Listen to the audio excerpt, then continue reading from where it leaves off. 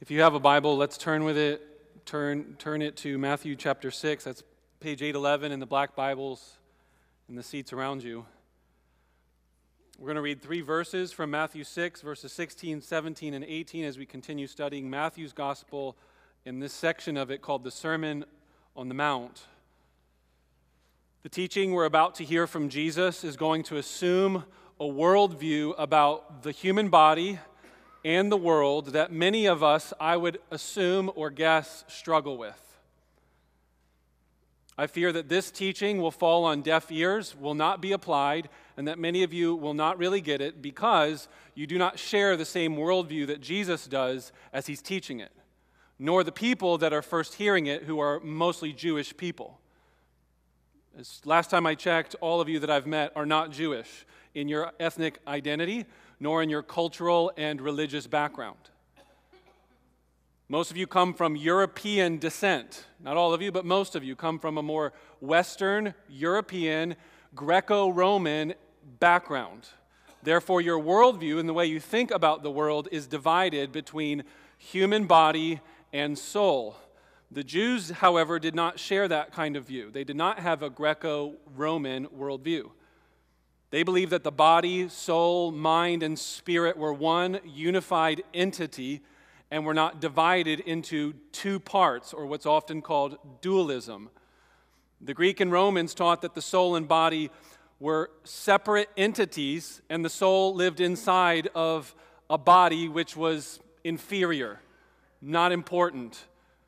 That the real thing was the non-material spirit or soul that is inside of you. As a result, many people, even Christians, maybe even some of you, have struggled to see the goodness of the created world around you, and you think that real spirituality is about the inner spirit stuff and not bodily, day-to-day, everyday life, eating, drinking, marriage, sex, all of the above. I fear to some of you, when you think about matters of life and death, you have actually created more of a pagan, Greco-Roman worldview about your salvation than you have a Jewish Christian worldview. The emphasis for a lot of people when they think about life and death is that when somebody dies, that their spirit floats off into some sort of spirit world, and that then they get to be with Jesus, and that's heaven. End of the story, no other gospel to proclaim. By the time this message is over, I'm going to hopefully show that that's not the Christian gospel. And for any of you that are thinking that all of your hope is in that your spirit would one day be in a non-material existence in some sort of spirit world with Jesus, that is anti-Christian. So I would encourage you to listen carefully and closely. I want to say things boldly and provocatively to hopefully encourage you to listen this morning. Don't accept a pagan, non-Christian, heretical worldview for the way you understand Christianity. That would not be the way to follow the way of Jesus.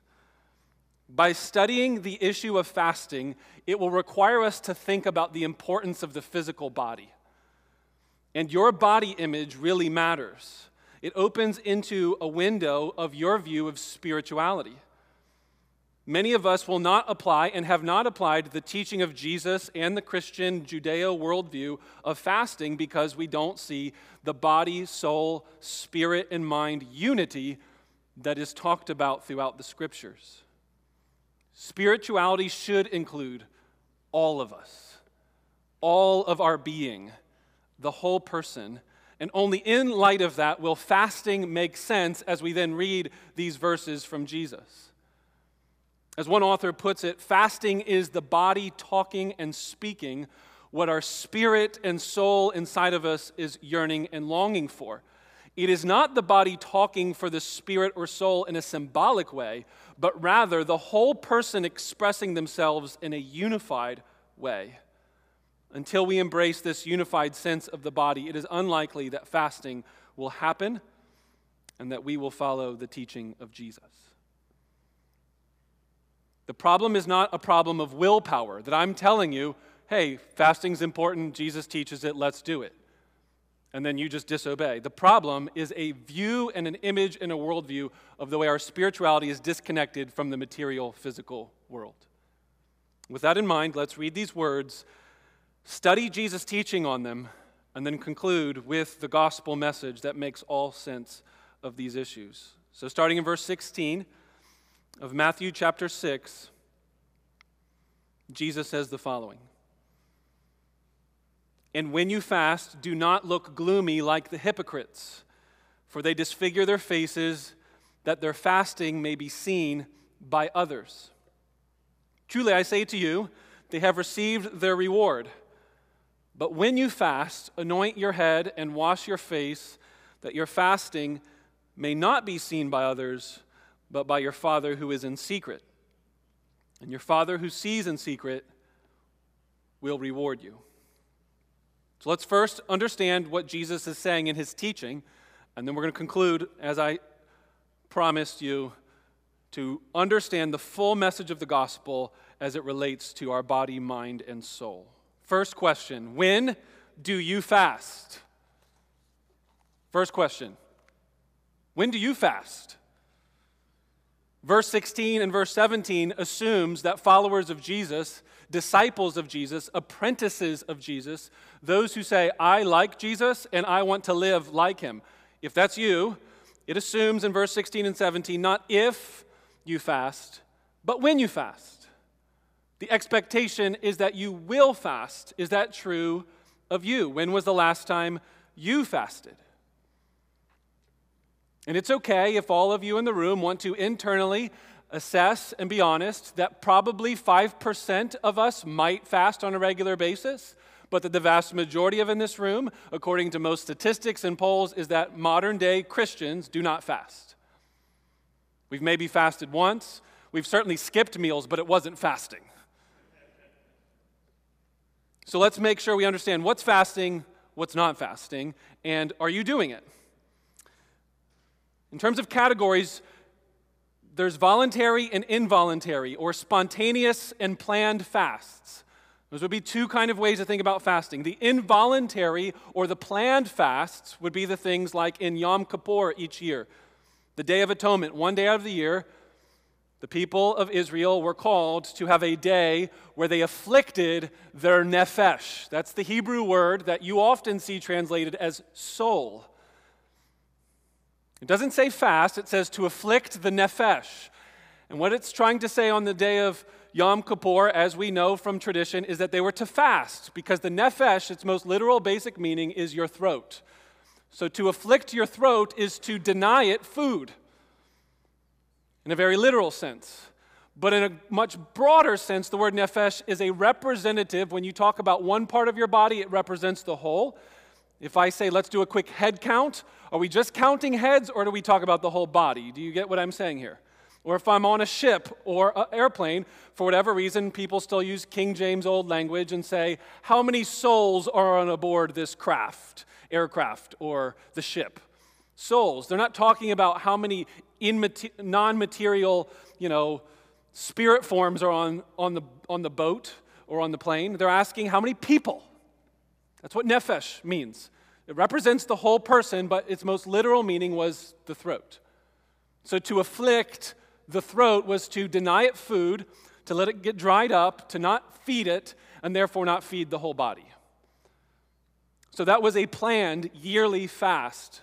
During the days of Jesus, people not only did that fast, but Jewish people fasted 2 days a week, every week. So part of the reason why I think he assumes that disciples will fast is because there is a Jewish custom of fasting not just once a year, but every single week for 2 days out of the week. Now that fasting was not no food for an entire 24-hour period. 24 hours makes no sense in the ancient world. Like at some point in the middle of the night, at midnight, it turns from one day to another. That whole concept is just weird to an ancient person. When the sun goes down, that day is now over. It's so much simpler, isn't it? The sun goes up, it's a new day. So you would fast during the sun time. When the sun was up, you would not eat, so you would basically skip breakfast, skip lunch, eat a late dinner.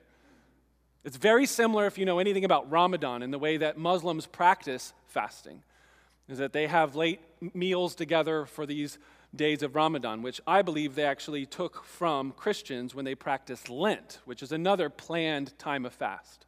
Lent is not anywhere in the Bible. It is prior to what would be called the considered Roman Catholic Church. So some of you today are like, well, I don't practice Lent. That's a Catholic thing. No, that's actually just a bunch of early Christians that weren't necessarily Roman Catholics, as you think of them today. Just early Christians that wanted to prepare themselves for Easter and would spend 40 days giving up food.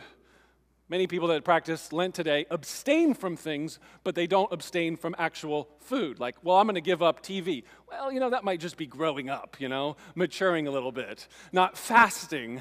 I'm going to give up video games or Facebook. Like, those just might be good ideas in general, not fasting, right? Fasting is giving up food for a set time, and the early practices of Lent were to give up food from morning till sundown. And you just basically wouldn't eat during your day and then eat a big meal at the end of the day. Early Christians did that, and Roman Catholics, in particular in modern day, are the ones that have done that again. So that's your planned fasts, like Lent, like Yom Kippur, like your 2-day-a-week practices of the early Christians and the Jews during the days of Jesus. Now there's voluntary or spontaneous fasts. This, I believe, is the main teaching of Scripture on fasting in terms of how it's practiced and how you should consider practicing it. When do you fast is the question of this first point.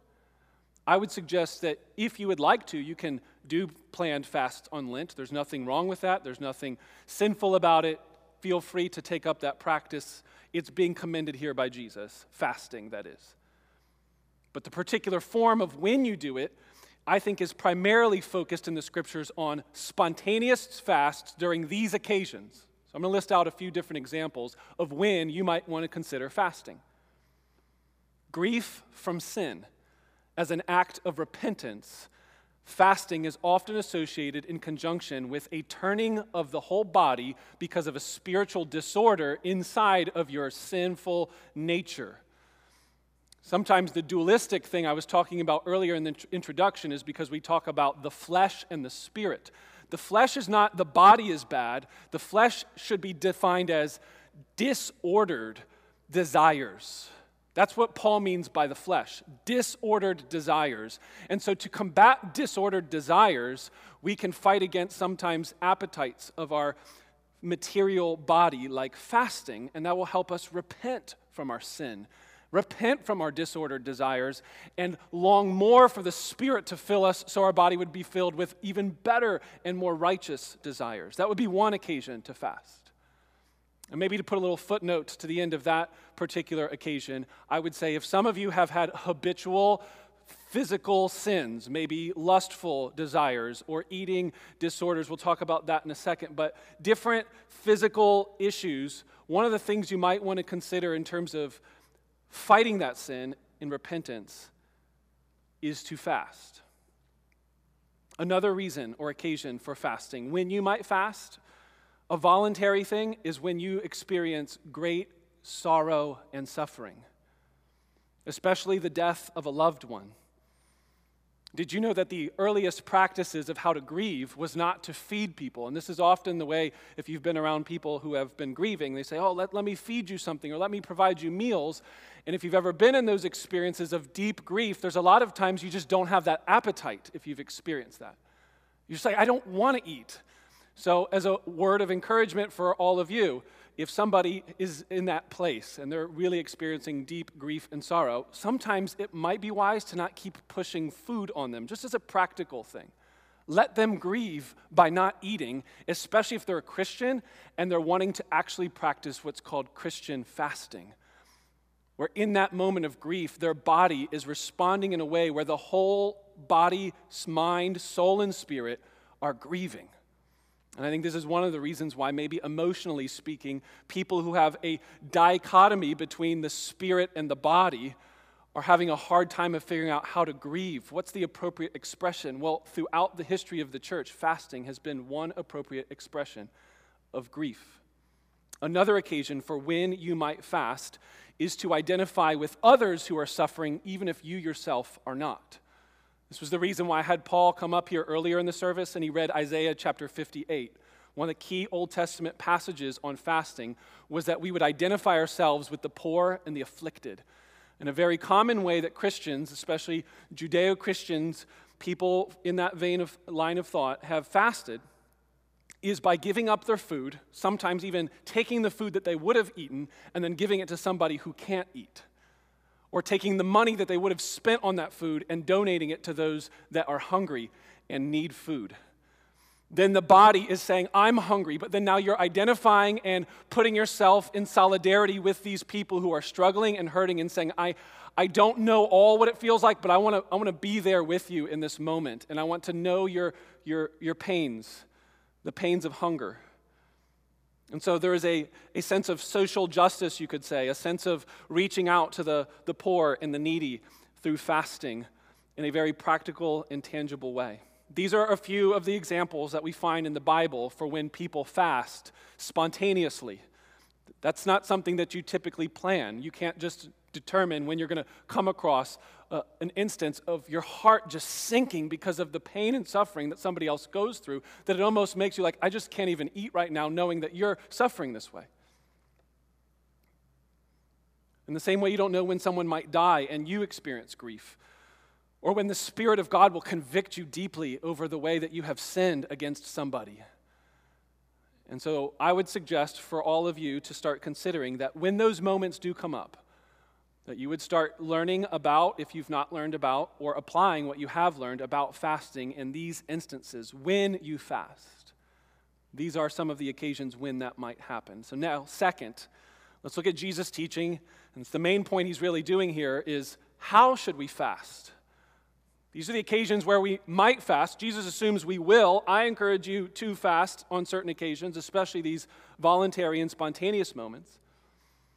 But how should you do it when you do? And the key idea that Jesus says here, we've already covered it in the other sections, is to not make a big show about it, to not be seen by others. If you wanted to just summarize the key idea, it's don't do it to be seen.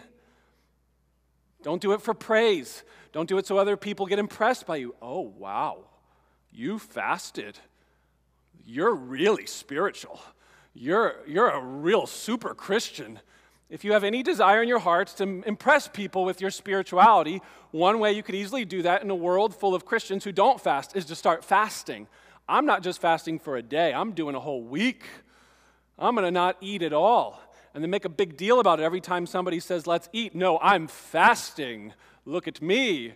That kind of spirit is in all of us, let's be honest. There's a people-pleasing, praise of men desire from all of us, and Jesus is attacking it at its core and saying, when you fast, don't do that.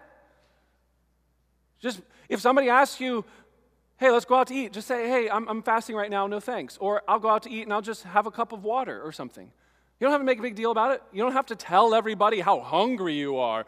Yes, I'm so hungry. Let me go on and on about all the foods I've given up and all of the terrible feelings I have when I watch you eat. Oh, that looks so good.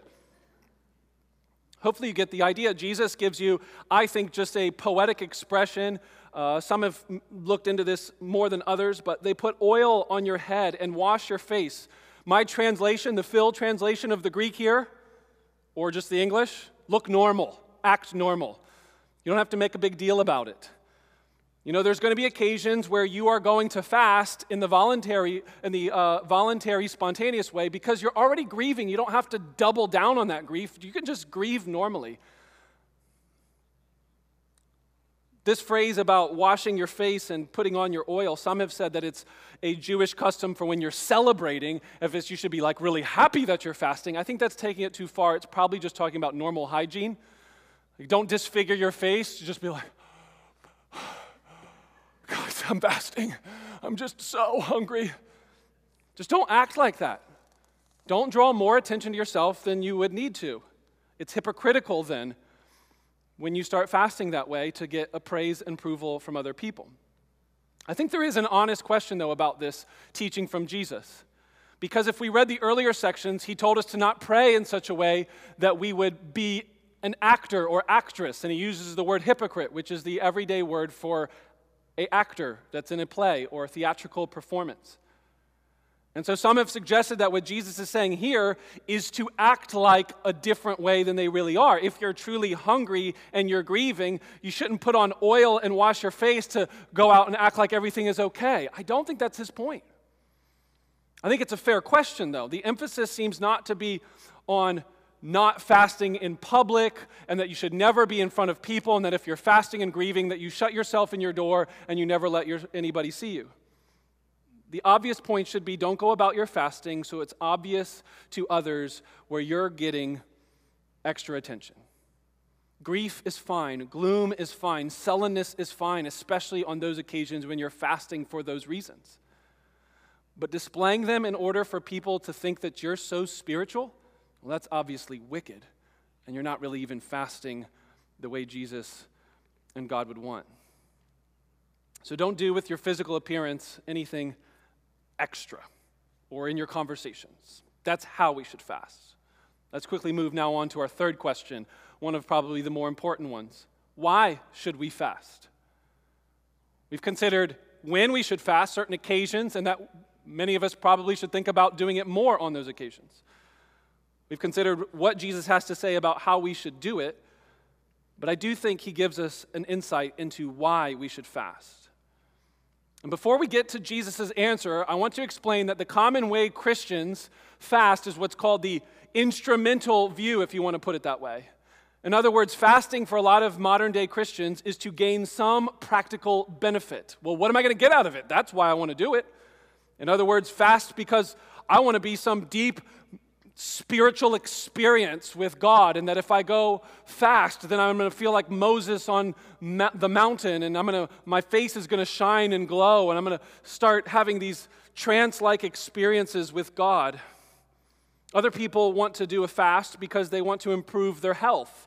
And there's a lot of modern-day health diet guru people talking about certain fasts or whatever for health reasons. Some people fast because they believe that there's a better chance that God will answer my prayers. So I'm praying. Well, what if I pray and fast? You know, Jesus said at one point, some demons won't come out and be exorcised unless there's prayer and fasting. So that's the key. That's why he's not been answering your prayers. You've not been fasting.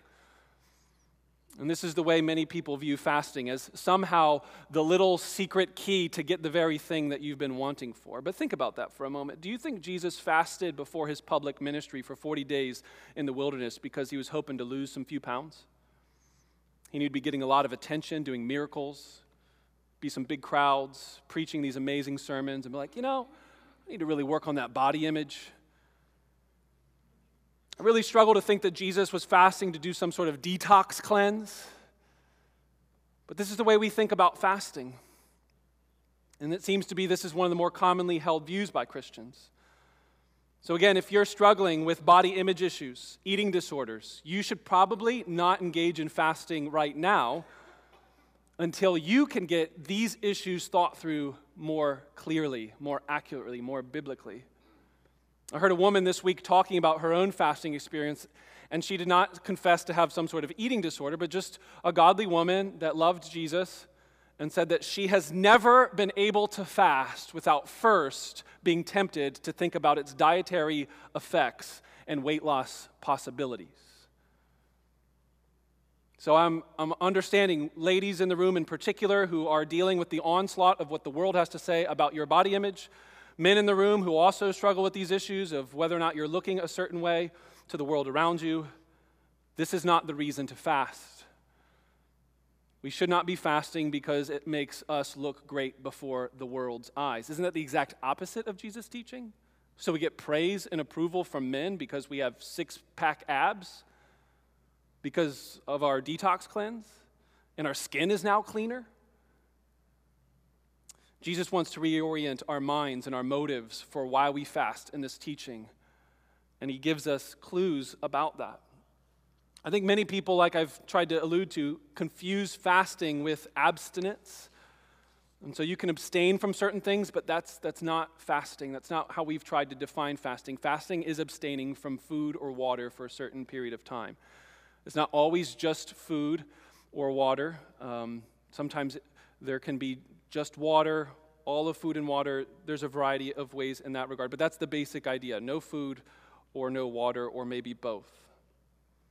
You see, the basic idea is that we need food to survive, and the Bible only talks about fasting in terms of not eating, not these other kinds of fasts or abstaining from, like we mentioned, social media or TV or video games or movies or certain relationships. I'm going to fast from having a boyfriend. It's like, well, that's convenient, right? As Scott McKnight says in his book on fasting, it's an excellent book. You can just look up Scott McKnight fasting if you want to read more on this and study it and think about it. He says, instrumental fasting, which is the idea I want to get something out of it, is all but impossible to find in the pages of the Bible. It's rarely reflected in ancient Judaism or in the rabbis of Jesus' day. Instead, the instrumental view of fasting undermines the biblical view. The genius of the Bible is its focus is on the whole body's response to a sacred, grievous event like death, the threats of war, sin in our lives, the neediness we feel, or a fear of God's judgment, end quote. So in other words, if you take what Scott McKnight's saying, biblical fasts begin, I want you to catch this phrase, as a response to a sacred moment. And the key is not for your fasting to determine the outcome of the event because, oh, I'm fasting now, and that's going to answer my prayer or give me some sort of physical benefit like dietary issues. We do not fast in order to change God's mind or manipulate him or act like we can now have some sort of control over the chaos in our lives. You know, God does not hear you better when you're fasting. Last week's teaching on prayer complements this. We talked about last week when Jesus was telling us how to pray. He says, before I even tell you how to pray, let me lay the foundation here. I am your Father, and I know your needs before you need them. Do not go on babbling, thinking your many loud words will make me hear you any more than just a short, simple prayer. It's the same way with fasting. Before you fast, you need to know that Jesus is not going to listen to your prayers all the more because he's so impressed. Oh, wow, you're really committed now. Let me now give you what you've been wanting. He knows your needs before you ask them. Whether you fast or not, God is going to righteously and sovereignly do things through our prayers and through our fasting that he has ordained. So we don't manipulate God to try and start caring for our needs. He knows our needs. Say, for example, when something like death or sin or some sort of grievous thing happens, you really blow it and you just feel sick to your stomach. Events in the world that are so terrible that you just can't even think about eating for a few days. When these things happen, when these things and these situations happen, it is chaotic, is it not? Like it's as if the whole world around you pauses and all that really matters is that moment. And whatever that issue is, feeling some sense of control again or some sense of hope in the midst of the darkness. And so fasting is not about giving you a sense of control to determine how this outcome is going to be. So that you can somehow feel this sense of, I can't control all that just happened now. There's all this kind of terrible chaos going around. Well, I'll fast, and that will then give the answer that I've been longing for with this particular situation. So then why should we fast? Jesus says, do it for the reward of the Father. Fasting becomes a Christian and biblical practice when we respond to these situations and become in tune with God and who he is, and that in and of itself is our reward. You will not be in control in these tense times, but you will need to know more than ever the God who is in control and be in close communion with him through the practice of fasting. If you have really blown it in your life and really hurt someone and you just felt terrible about it and thought, I should fast, I feel sick, you need to know more than ever the Father who provides forgiveness through his Son, Jesus. Fast for the reward of the Father, of knowing him, knowing his grace and his forgiveness for those who are repentant. Not that the forgiveness is being dangled out, that if you fast, oh, then you get the forgiveness. But for the reward of knowing the Father who has already forgiven you in Christ. In short, if I could kind of sum it up in a short saying, we fast as a response, not for a response. We fast as a response to the things going on around us to commune for the reward of the Father, not as a response of some sort of extra benefit in addition to that. The good news, though, is that many times God then does bless us far beyond just the reward of that experience of communion and worship with the Father. And so we get many times in the face of death the hope of life and resurrection. We get much more than just knowing about God's fatherly forgiveness. We get reconciliation with other people as we get in line with God's ways, and we fast and we pray, and we then start living in light of the way Jesus would have us, and then we start restoring our relationships, and that maybe even the very things that we destroyed through prayer and fasting, one outcome, sometimes He rewards us with above and beyond what we ever asked or imagined. But that's not why we fast, not for that response. It's not some sort of machine where you pull levers and say, okay, prayer, fasting, 10 days, okay, that'll do it. That's not how this works. We fast for the reward of the Father, as Jesus says. So let's bring this all together. I introduced this teaching by saying this is going to be hard for some of you to do because you don't have a holistic worldview about your body.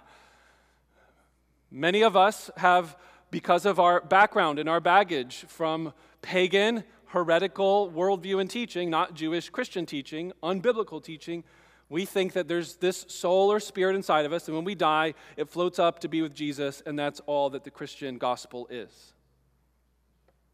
Well, let's remind ourselves, what is the true Christian gospel message, and how does that message show that the whole person, the whole body, is involved, and therefore it is quite appropriate for the whole body to be involved in worship, in fasting?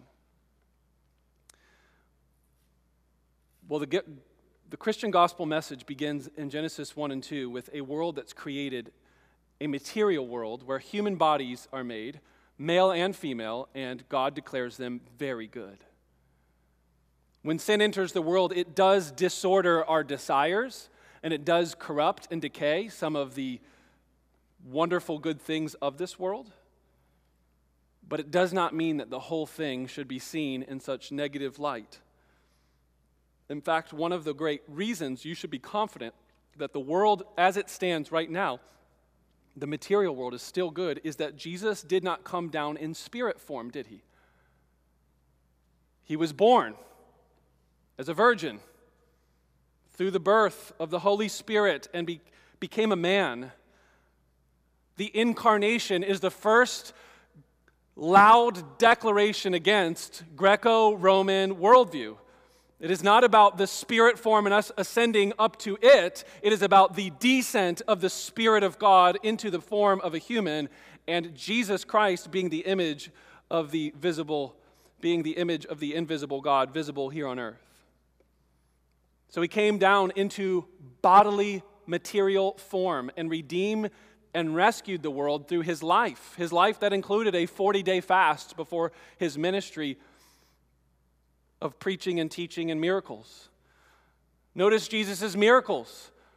Does He go to people and say, all you need is a few words about how you can just pray a prayer and then be float up into heaven and live in spirit form for the rest of your existence? I don't care about you being sick or in pain or hurting. I don't care about your diseases and afflictions. Is that the Jesus that you read about? Or is it the Jesus that you read about right before the Sermon on the Mount, and the very people He's talking to were these kind of people? Paralytic, diseased, afflicted by many different physical infirmities. And what does He do? He heals them. The very message and life of Jesus is one, to bring healing and restoration to the broken physical world. And so all through Jesus' life, you should see this tension between these ideas. Sure, we do not live by bread alone. Jesus says His food that He eats is to do the will of the Father. There's something more than the physical body, but not less. There is something more. We are body, mind, soul, and spirit as one unified being. Remember that Jesus ate and drank with His disciples, so much so that people thought, this man's a drunkard. He's a glutton. Not because he probably acted as a glutton or a drunkard, it's because he wasn't fasting like the Jews did in his day, fasting 2 times a week. And you heard Sam read that scripture passage from Mark 2, and he says, if you're at a wedding, do you fast? Is that the right occasion to respond to fasting when you're at a wedding banquet? No, the answer is. That's the point of Jesus' teaching, is to say when you're at a big party, the right thing to do is not respond with grief and mourning, oh no, I can't believe you married him, but celebrate the two. And join with them in the celebration by eating and drinking and celebrating. And that's what Jesus says. When he comes onto the earth, it is that the bridegroom, the husband has come for his wife. And Jesus has done that through his incarnation, through coming down as fully God and fully man. It was a time to celebrate with food and drink. He feasted with his disciples. He feasted all the way to the point of his death, when right before he died, he gave them bread and wine as reminders of his body and blood. So as we do every week, take the bread and the cup. Do not look at those elements as merely symbolic, but notice that they're tangible. We don't just pass around or pretend Jesus. And so there's this divide here where I'm afraid that sometimes there's the Roman Catholic teaching which says that the body and blood of Jesus is the actual blood, like you're eating flesh, and then you're drinking blood, the actual blood of Jesus. Our church does not support that teaching. That's called transubstantiation. It gets transformed into the actual body and blood of Jesus. I think that is a bad teaching. On the other side, people say that it's just symbolic of his body and blood, and it is symbolic, but it is material. And it's to tell you that his body was material. He came down to redeem and restore the material world. So as you feel the delicious crackers that we have, and the wonderful grape juice that we drink, feel it. Think about it. It is a representation. It's not the real Jesus. It's not even real wine, it's juice. But that's not the point. The point is that I want you to connect that there is a sense of Jesus coming down and living the life of humans to identify us with him. And every time you take that cracker and you drink that juice, it should tell you that Jesus really has body and blood, and there is a heart that is beating.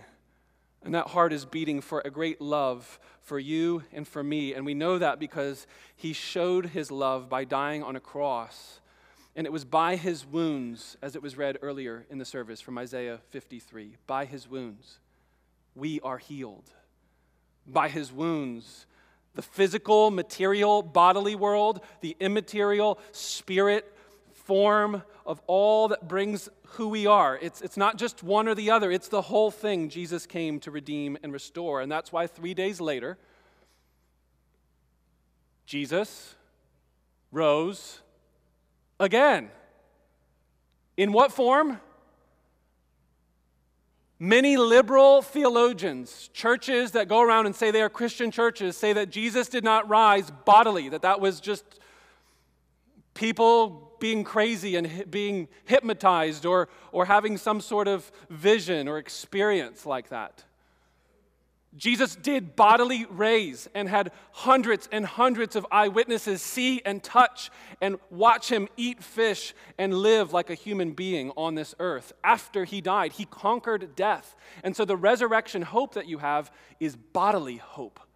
Material world, mind, body, soul, and spirit, all wrapped up in that human form. This is good news for us that Jesus did not just rise again from the dead bodily, but that 40 days later he ascended to the heavens. And as many of you already know, this is one of the main things I'm working on doing extra education for, to study the significance of Jesus' ascension. And if I were to put it into a short explanation, I'd say this. You can know with certainty that the Greco-Roman worldview, this idea that you have a spirit or soul inside of you and that salvation is just about your soul escaping from this bad, corrupt material world and going into the heavens, is not the true gospel. You can know that with certainty because Jesus, in bodily form, broke through and ascended into that heavenly form. So as Jesus exists as Lord in heaven and earth right now, he does not exist in spirit form. He exists in bodily form. Your Lord that you pray to and worship to, your representative to God the Father in heaven, is a person. That's who we call our Lord and Master and King. You have connection with him because he has connection with you. He did not just come down, he went up from the grave and up to the heavens.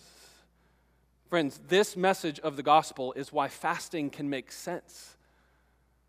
That Jesus, through his works, through his life, through his death, through his resurrection and ascension, Jesus is restoring and redeeming and healing the material, physical world. Therefore, all of you should submit and repent and obey, and all of you should worship God in mind, body, soul, and spirit. Don't think when you come to church, it's just this spiritual thing you're doing on the internal, non-material way. There's a reason why it's important to practice things like prayer in a physical posture. When you pray, we teach close your hands or bow your head, close your eyes, not be distracted from anything else. There's a reason why people stand or sit or prostrate themselves in worship, because worship is a complete bodily spiritual experience. There's a reason why Romans chapter 12 says your spiritual act of worship is the whole renewing of the mind and giving of yourself with everything you do all day long. This is why moms who are changing diapers, this is why you working on a computer from 9 to 5 and whatever your techie kind of computer job are, and you think, oh, this has nothing to do with spiritual things. That is a lie.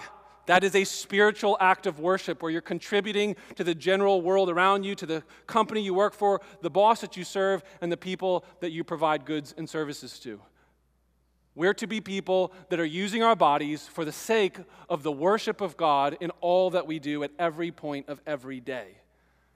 And that, my friends, is why fasting in that worldview can make sense. So let us respond now as we sing this next song, as we take the bread and the cup, and as we remind ourselves that Jesus rescues and redeems the whole world, our whole being, so that we can do things like fast and pray and sing songs and lift our hands and put our hands in our pockets or shout loud with voices. Use all of us for worship to the Lord. Let's pray together.